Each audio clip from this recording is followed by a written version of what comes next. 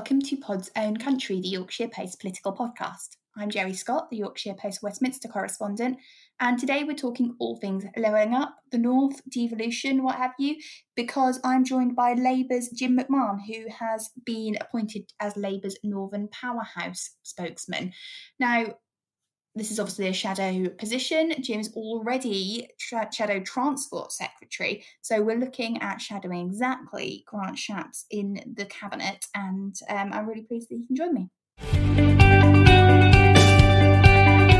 But Jim, thank you so much for joining us. We're really, really excited to have you on Pod's Own Country. And you've got a new role, haven't you? Can you tell us all about it? Yes, I've been enjoying my role as the Shadow Transport Secretary. And of course, Yes. the government include in their front bench brief the kind of Northern Powerhouse agenda. So obviously we're mirroring that in terms of our regional focus. But of course, we recognise it goes beyond transport. It's about whether the foundations of our regional economies are strong. And of course, we know there are big issues there.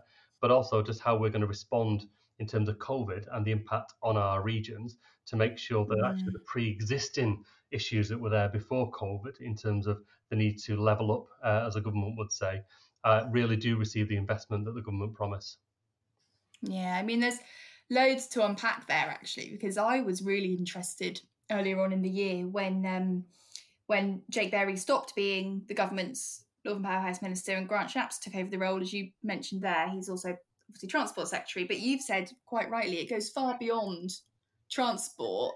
Do you, I guess from your side of things, from the other side of the fence, do you think the government has put enough interest, I suppose, or is it what do you make of that not being kind of a standalone role anymore? And I understand that might be a bit difficult for you, considering yours isn't a standalone role either, but do you think there's enough bandwidth there to tackle the issues? Well, I think what's positive is that the government themselves recognise that actually our country is so unequal that people feel that and they notice it and they're angry about it. And so they have to do something about it. And what we're keen to do is to make sure that it goes beyond slogans. You know, heard about the Northern Powerhouse and Midlands Engine, and I'm sure others will follow. What we really care about is how people feel in the places where they live. When they walk down the high street, do they see the roller shutters down and boards on the windows, or do they see a place that's thriving, that's got a positive future? You know, when they think about their local community and the facilities that are there, have they got a pub? Have they got a post office? Have they got a local bank? Does the bus turn up on time? Can they get the kids into the local school of their choice? Do they have to wait too long to see a GP? You know, as much as we talk about the big ticket transport items, and of course I've got an interest as a shadow transport secretary in that, what really matters to people is the places where they live. And I think we need to meet people there and we need to help them to grow those local economies so that they can thrive together as a community. That's really interesting, isn't it? Because do you? It's a funny old kind of job, because you're quite right. It's so important. It's so important to us at the Yorkshire Post. How important is it to Labour? Well, I mean, I spent 13 years as a councillor, and being a councillor, being a council leader, and then obviously I served on the Greater Manchester Combined Authority, so we signed the first devolution deal in England. Cool, you're proper front line as a local councillor, aren't you? But it's that you understand the power of place and how interconnected a place is. You know, you don't talk about public services in a place in a very siloed way that often in government you do. And I think it's really important that when we talk about how a place works and how it can build forward, which I think obviously is the agenda that we're trying to support, it's really important that we see it through the eyes of the people who live in communities. Because if we don't do that, we'll just kind of simply move power from one set of powerful people to another set of powerful people. But actually, the people who have always felt they've had no power, no agency, that the voices aren't listened to, still continue to feel that way.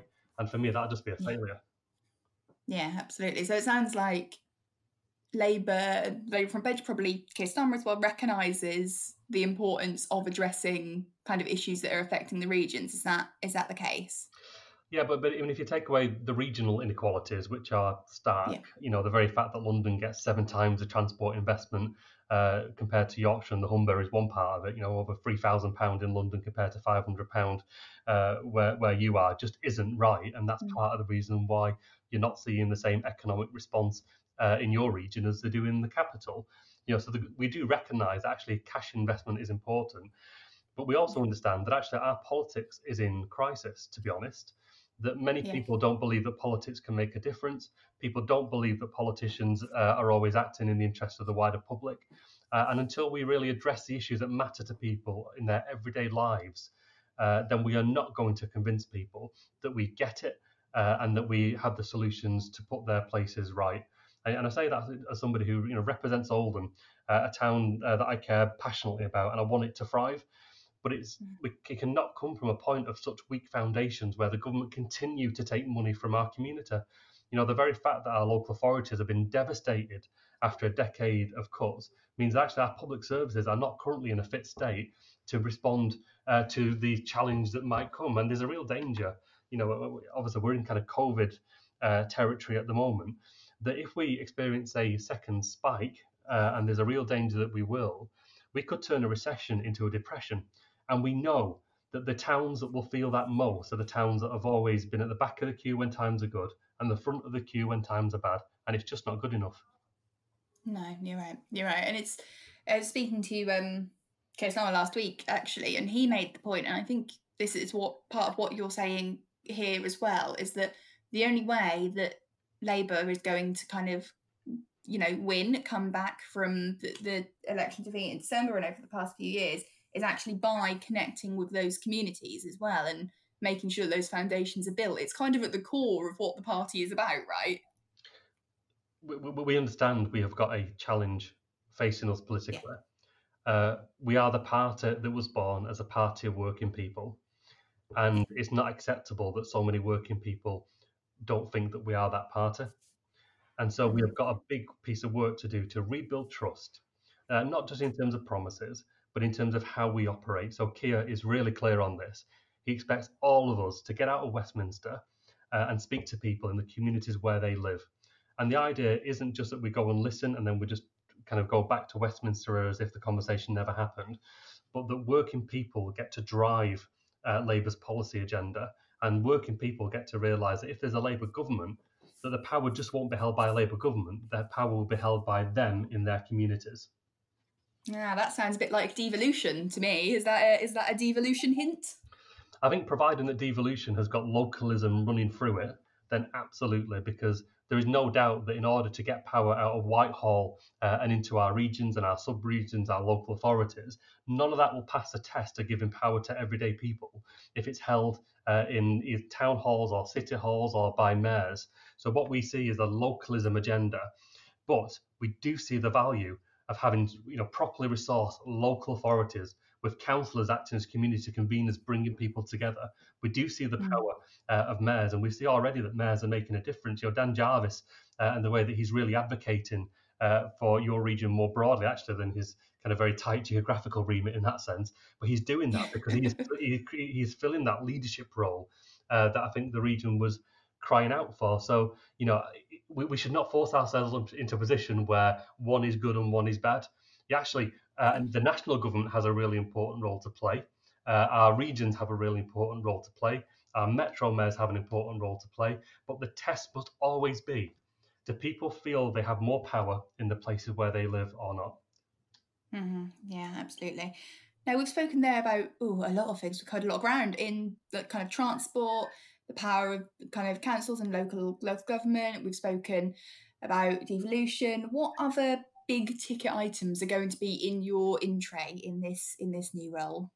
Well, obviously, there's some time before we get to 2024 and the next general election.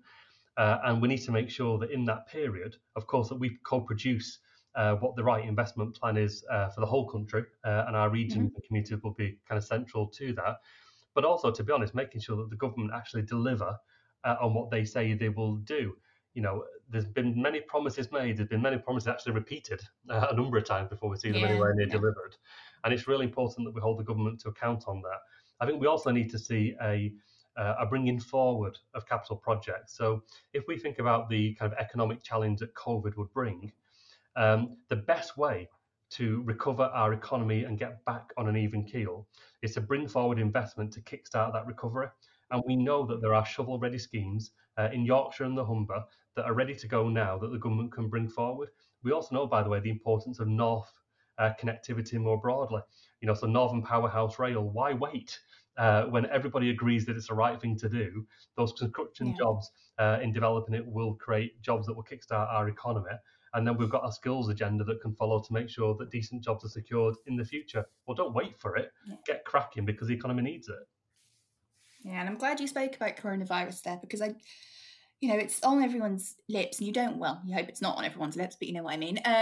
And you don't want to centre it in every conversation that you have at the moment, but it is a key concern for Yorkshire, especially other places in the north, because we're seeing those infection rates, they're higher than other places in the country, and it's the same story, isn't it, over and over, that you see that maybe these areas don't get the investment or the support that they need. What do you think is going to be, I suppose, key in rebuilding in the north after coronavirus? Is it things like those shovel-ready schemes you're talking about, or can there be new innovation as well that can pull us out of that? Well, I mean, I suppose I'd kind of break it into three areas, really. One is about protection, the second one's recovery, and the third one is rebuild. And so the protection phase of where we are now is making sure that people aren't losing their jobs left, right, and centre because the government isn't doing enough to make sure that businesses can survive. And so they can do far more to make sure that key industries are supported, to make sure that when COVID hopefully is dealt with and we can move on, that those jobs are still in place to help our economic recovery and help people to stay in work. But we also know, to be honest, if you look at the occupations that are most affected by COVID, they are the frontline occupations quite often where people have no choice but to turn up to work, because the choice really... Yeah, they can't work from home, yeah. But it's not just about whether they can remotely work, it's about if they don't go to work, that quite often the security of their employment means they're choosing between putting food on the table or keeping themselves or their family safe. And that's got to be some component into why our regions have seen the levels of fatalities through COVID in those occupations. And we need to learn that. But I think the fundamental thing for me, we should learn what happened after the financial crash, because we were promised that those with the biggest shoulders would take the burden, that the banks who led us into the crisis would pay for the recovery. And it just never happened. What happened was that everyday working people took the brunt of that, and actually still do. If you look at personal debt levels today, they're higher today than even before the financial crisis, because people can't afford to cover the cost of living and the everyday bills that come in with the money that they can earn through work. There is a national crisis in this country where the British contract has been broken. The idea that if you go out to work, or you roll your sleeves up and you make that contribution, that you can afford to live a decent life, a fair day's work for a fair day's pay, for many people, is a contract that's been broken.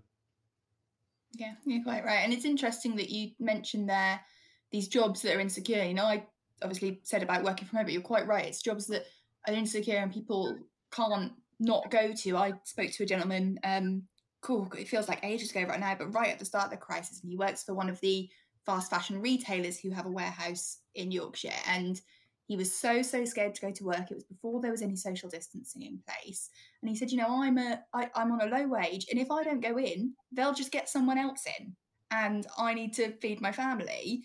But I'm so scared of going into work because I could bring it home to my wife who's vulnerable. And that's exactly the position you're talking about, isn't it? It's those jobs where people don't feel like they've got the protection, they don't feel secure. It's really scary for people at the moment. I think it was also, and that does come down to this, I don't like to use the phrase, but the kind of taking back control. The question really is, do people feel they have power over their lives? Do they have choice? And as much as we talk about power in a political sense, do you devolve? Do you kind of support localism, etc.? Actually, for many people, their everyday life means that they don't have power in the workplace. And I do think we need to look at power in the broadest sense, and don't just believe that it's always in the government's kind of gift to give that power away. So whether it's about kind of power in the workplace, whether it's about kind of power over your personal data, there's wide areas where I think we need to look at as part of our preparation for the future. That's really interesting. And one of the concerns I've had expressed to me is that, we're seeing all this money spent by the government on the coronavirus response, which is needed and correct. But one of the fears that I've heard is that all this money that's been pledged for levelling up, we use that, or the government uses that term, don't they? Maybe now won't materialise after this. Is that a fear you share? It is, yeah. I'm very concerned about who pays the bill of the COVID response. and how we free resources to deal with the economic response that's going to be required to rebuild our economy. And I think there's a real danger that as much as we are saying we should not repeat the mistakes of 2007, 2008 onwards in terms of the kind of austerity agenda that the Tories brought in at that time, I've got a real fear that that'll be exactly what happens. And we have not got over the devastation of 10 years of cuts to public services. Actually, when we talk about public services as if they're kind of somehow disconnected, it's something else. In many towns, they're the largest employers. So when you're talking about, councils having a 22% cut in your region, those are people we're talking about who lost their jobs, who aren't paying into the local economy because they haven't got that security of work anymore. So I've got a real fear that the current government will make that mistake again, and it's our job to make sure that we hold them to account. And also to convince, by the way, not just to be an opposition for opposition's sake and point out the problems, but to point to the need to invest, because it's by investing, by planting that seed, that we can grow the economy and make it stronger for the future.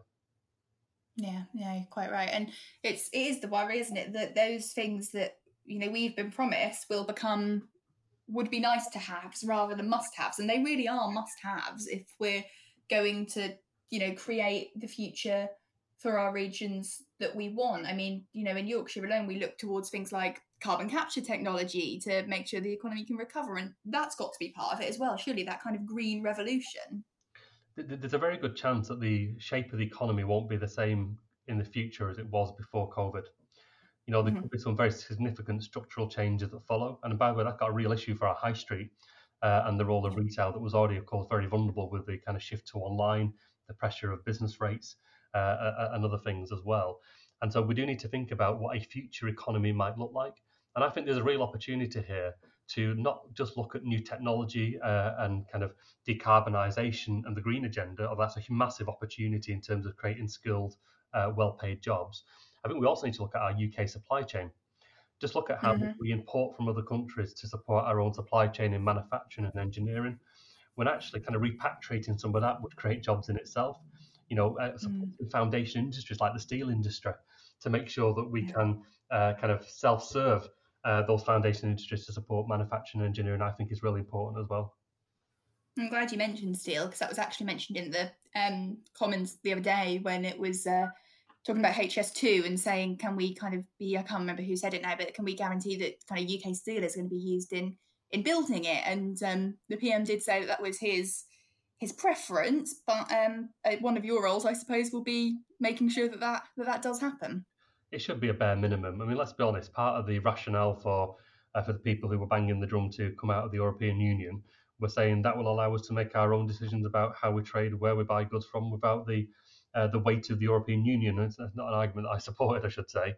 But we will hold them to account for that. If as a UK government you are not supporting actively UK industry at a time when we've got a recession and possibly a depression on our way, then people are just not going to put up with it. People expect us to put the national interest first. And by the way, that's not just about making sure that contracts can be given, although I think that's important. It's also about making sure that we don't just allow, through a lack of action, for our important industries to go to the wall. And I think there's been far too much of the government standing by and thinking that the market will ultimately determine the future of that industry, when actually every economy needs certain foundation industries to be in place to be able to function. And the fact the government think that can just be left to market forces, I think, is ridiculous. Yeah, no, quite. I suppose the only other thing that I was going to ask him is if people are, they're weighing up what party, who they think is going to do best for them, if they're looking to, like we've been talking about, getting better results and better outcomes for our regions and north and things like that, why would you say that you guys are going to be pushing for this? What is Labour's kind of core message to those who are concerned about what's going to happen next for our regions? But Labour's really clear that our response won't be to present people with a shopping list of things that will be done to them, but actually we recognise that every area needs a different intervention. And so the idea is that we're getting around the country, we're speaking to people, and we're talking to them about what matters in their community. Now, there'll be some common themes that come through that. We know that the vast majority of our country is concerned about the future of the high street. And so you can expect some very firm action on that in terms of how the high street will be in the future, about the role of the post office, about how important banks are, about how we can rethink what town centres are in terms of destination places for leisure, entertainment, socialising, the hub of the community in the way that they always were. But they need investment and support. You can expect that we understand the importance of community facilities. Of course, I mean the Short Star Centre, I mean the library and the youth centres, many of which have been lost after 10 years of cuts. But I also mean the community pub, the place where you go to socialise, to feel part of a connected community, I think is really important. And so, through the conversations, there'll be some common themes that come out. But I think fundamentally, I hope that people just know that we get it. We know that people want more to life than just feeling as though they're just about getting by. That people want a quality of life. People want to know that there's a purpose to life. People want us to know that we understand the importance of work, not just in terms of being able to put food on the table, but how important it is to our identities, how important it is to our sense of pride and purpose as well. But actually, to do that, it's got to be meaningful work that is rewarding and means that you can live a decent life for yourself and your family. And so I think rethinking the world of work, rethinking how much power you have in the workplace, is going to have to be part of that as well. Well, we'll be keeping a close eye on it and seeing how you do, and I'm sure asking you more questions as the weeks and months go on. Thanks so much for coming on, Jim. Thank you so much. Thank you so much for listening to Pod's Own Country, the Yorkshire Post political podcast. I've been Jerry Scott, the Yorkshire Post Westminster correspondent. You can find us every fortnight, whether that's on Spotify, iTunes, Google Podcasts, wherever you find your podcasts. I'd really love it if you could leave us a review and tell your friends, maybe even subscribe, because it really helps us in the charts and we really want more people to be able to hear us. We will speak to you again in a fortnight.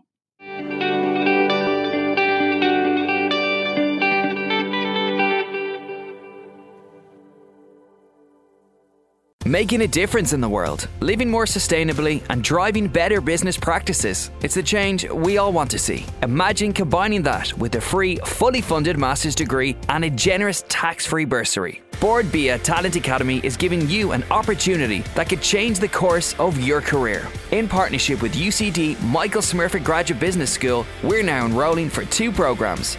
The Origin Green Ambassador Programme, focus on sustainability, and the Supply Chain and Procurement Programme, focus on commercial food and drink buying. Applications close on May 14th. For more details, visit boardbia.ie/talentacademy.